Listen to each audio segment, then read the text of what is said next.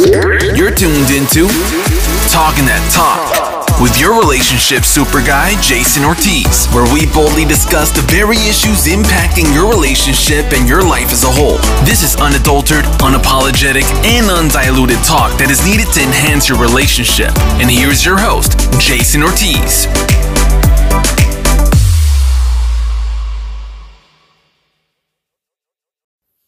Hey, greetings. What's up, everybody? And this is Jason Ortiz with Talking That Talk. So today on the podcast, we're going to cover a topic that I think is incredibly important to every family, no matter how situated you think you are or you actually are. But this is something that should still be discussed because this can impact somewhere down the line. And we're talking about the financial repercussions, the financial dynamics, the financial understanding between a couple who's looking for a long-term type of thing like marriage and family, or even if you are married already.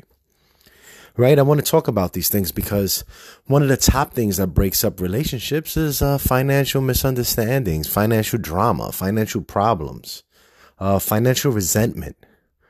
All these things are incredibly overlooked because people tend to think, I work, she works. I work, she don't work. She works, I don't work. Whatever the situation is, you tend to think that you can figure that out because that's how the cards are dealt. And sometimes it takes a little bit more than this magical idea that things are just going to fall in place.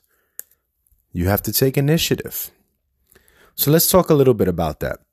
Right. So there's this mine, yours, ours idea, right? That sometimes when each spouse works and, they really can't agree on financial issues or they really don't want to find the time to talk about it, they kind of decide, all right, we're going to split the bills down the middle.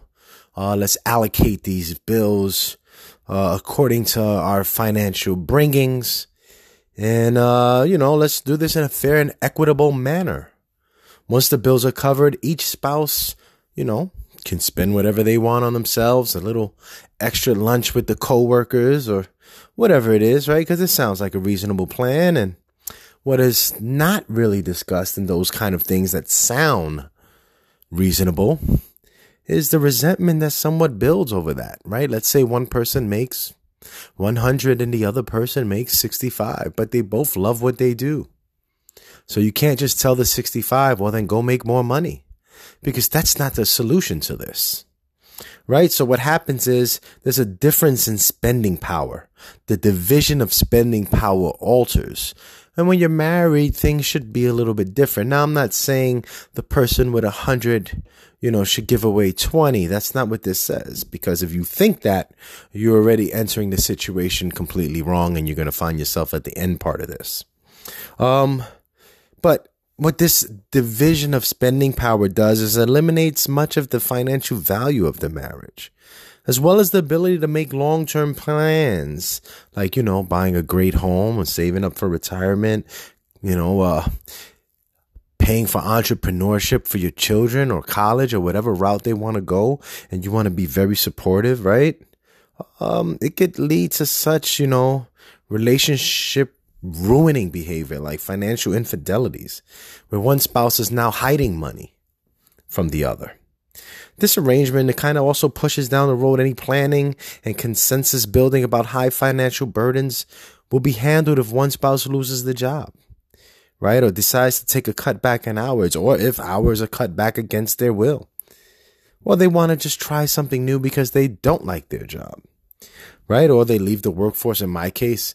So in a very interesting situation, I decided to take some time away from work to do childcare. Yes, I still do other things on the side, like teach CPR. I try to do the relationship coaching, although I'm swinging away from that as well.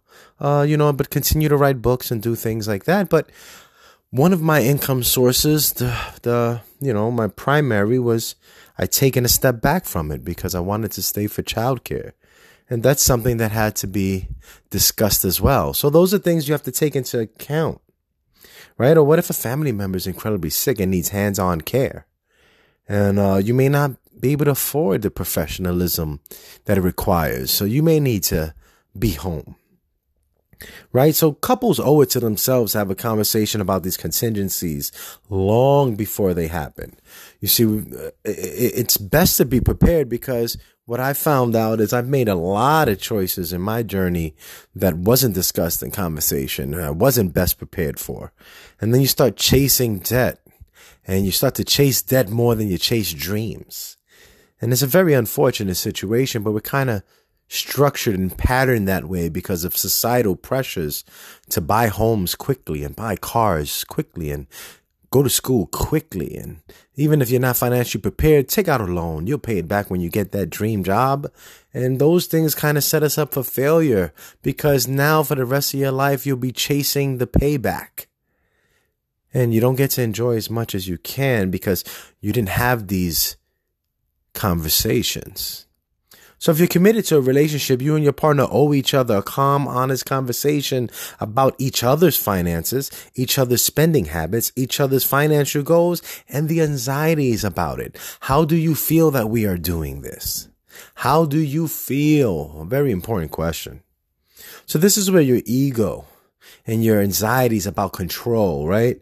The notions of marital roles has to be slapped around a little bit and removed, because it doesn't matter if society says, well, one person brings home the bacon, and I think that's the old guy term, and the other one does the financial mapping, and whatever it is. You know your strengths and weaknesses, and you have to work with your partner in that setting. In my setting situation, I kind of believe that maybe I was the guy that spent a little more reckless in this relationship with me and my wife. And she's more the planner. She has these charts and graphs in the house and these whiteboards with plans and 4-year plans and 5-year plans. And, you know, I absolutely think it's great, because I don't think I'd be able to settle that in on my own, because I might get sidetracked and then, you know, throw a couple thousand where I shouldn't. So you have to know your strengths and weaknesses and come together as a union, right? I think that's where we kind of slip. So if debt is an issue, you know, as a couple, you can employ various tools and strategies to start paying off debt to get like a stronger financial footing. It takes some sacrifice. But the fact of the matter is, you made some decisions that got you where you are. College, like me, student debt is the most wickedest trap that you can get caught in, especially if, you know, the debt outweighs the reward, at least within the 5-10 year period. If it does, it just feels wrong, right? And that could give a stressful toll when you're talking about finances, and then you find out you could be in debt $10,000, $100,000.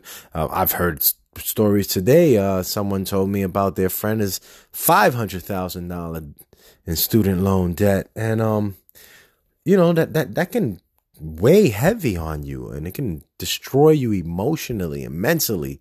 And your partner should understand how that makes you feel and why you may not want to discuss it all the time or those type of things, right? So be very forthcoming with it, with your anxieties that are attached to that. But you should have the conversation no matter what. And then couples should communicate their expectations and ideas about how to come about these debt paying solutions. You have to come up as a union. You know, couples who have trouble talking about money can seek out help. They have financial advisors and planners and the Dave Ramseys of the world and all these other people. You know, I think that don't let money ruin your home. You know, you're bigger than that. Having conflicting money values is also big, right? Because I, for one, never really valued money, except for the fact that I believe that everyone should have it and being rich is important. Other than that, a dollar is just a dollar, and I never really cared too much, you know, and if I like it, I buy it. Kind of foolishness that I've lived with for quite some time. And, you know, if I'm out with my friends, I feel like it's without say, we want to get drunk, first round's on me kind of thing, without thinking about the long-term repercussions of these actions. You can put yourself in debt. I was in a credit card, bodacle before, and thankfully I paid it all off and cleared that. But and it weighs heavy on you, you know? So you don't want to add to those things like gambling or, investing is great, but you have to come up with a plan that a certain amount of monies is allocated towards your debt. A certain amount of monies is allocated towards the value of living is food. And if you have children, you have to take that into account. And then if there isn't any type of investment plan, you have to come up with that together. And even if only one really wants to do that, you have to explain that, right? I think that's wise. Right? It could be school loans, car loans, credit cards, gambling habits, whatever your debt is, that is a financial baggage.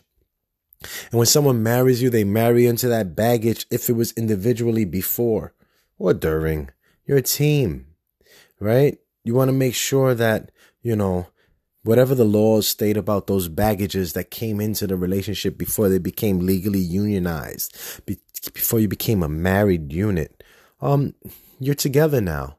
Even if only one can afford or if, one makes more or one makes less, you want to make sure that you're both on the same page about how it's tackled. So much more than who's tackling.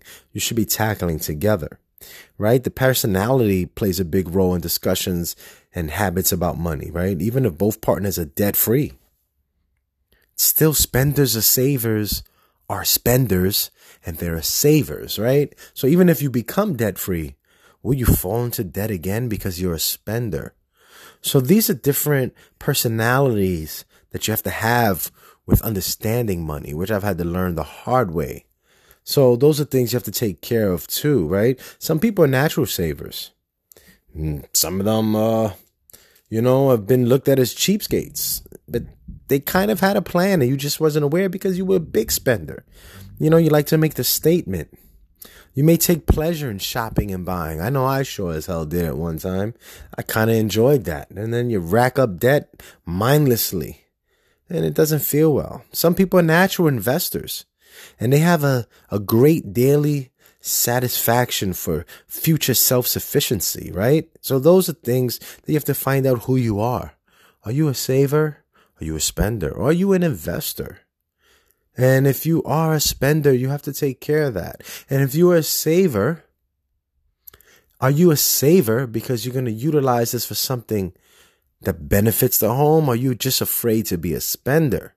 And then understand where you stand in that position. If you're an investor, are you just investing in everything? Or are you investing wisely? These are things you have to talk to yourself about and talk to your partner about.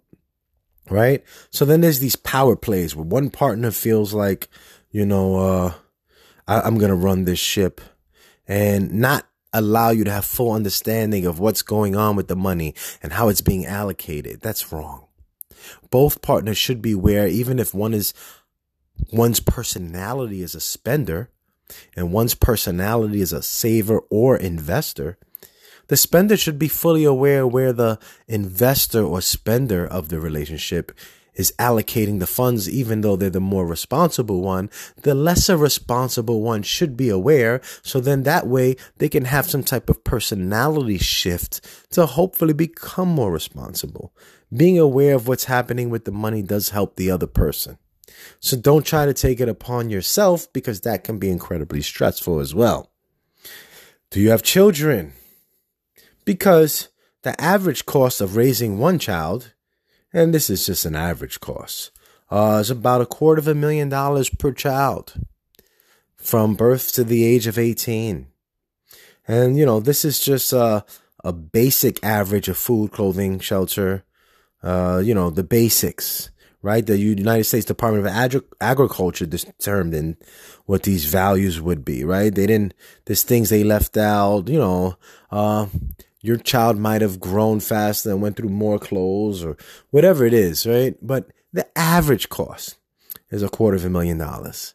If you have 2 children, that's $500,000. 3 children, 4 children, $1 million you've spent on the basics, not on the extracurriculars, because there's a lot of other things you could be doing. Putting your kids in these nice programs that help them learn to code and play baseball and basketball and dance and boxing and karate and all these things supersede that number. So the average is about $250,000.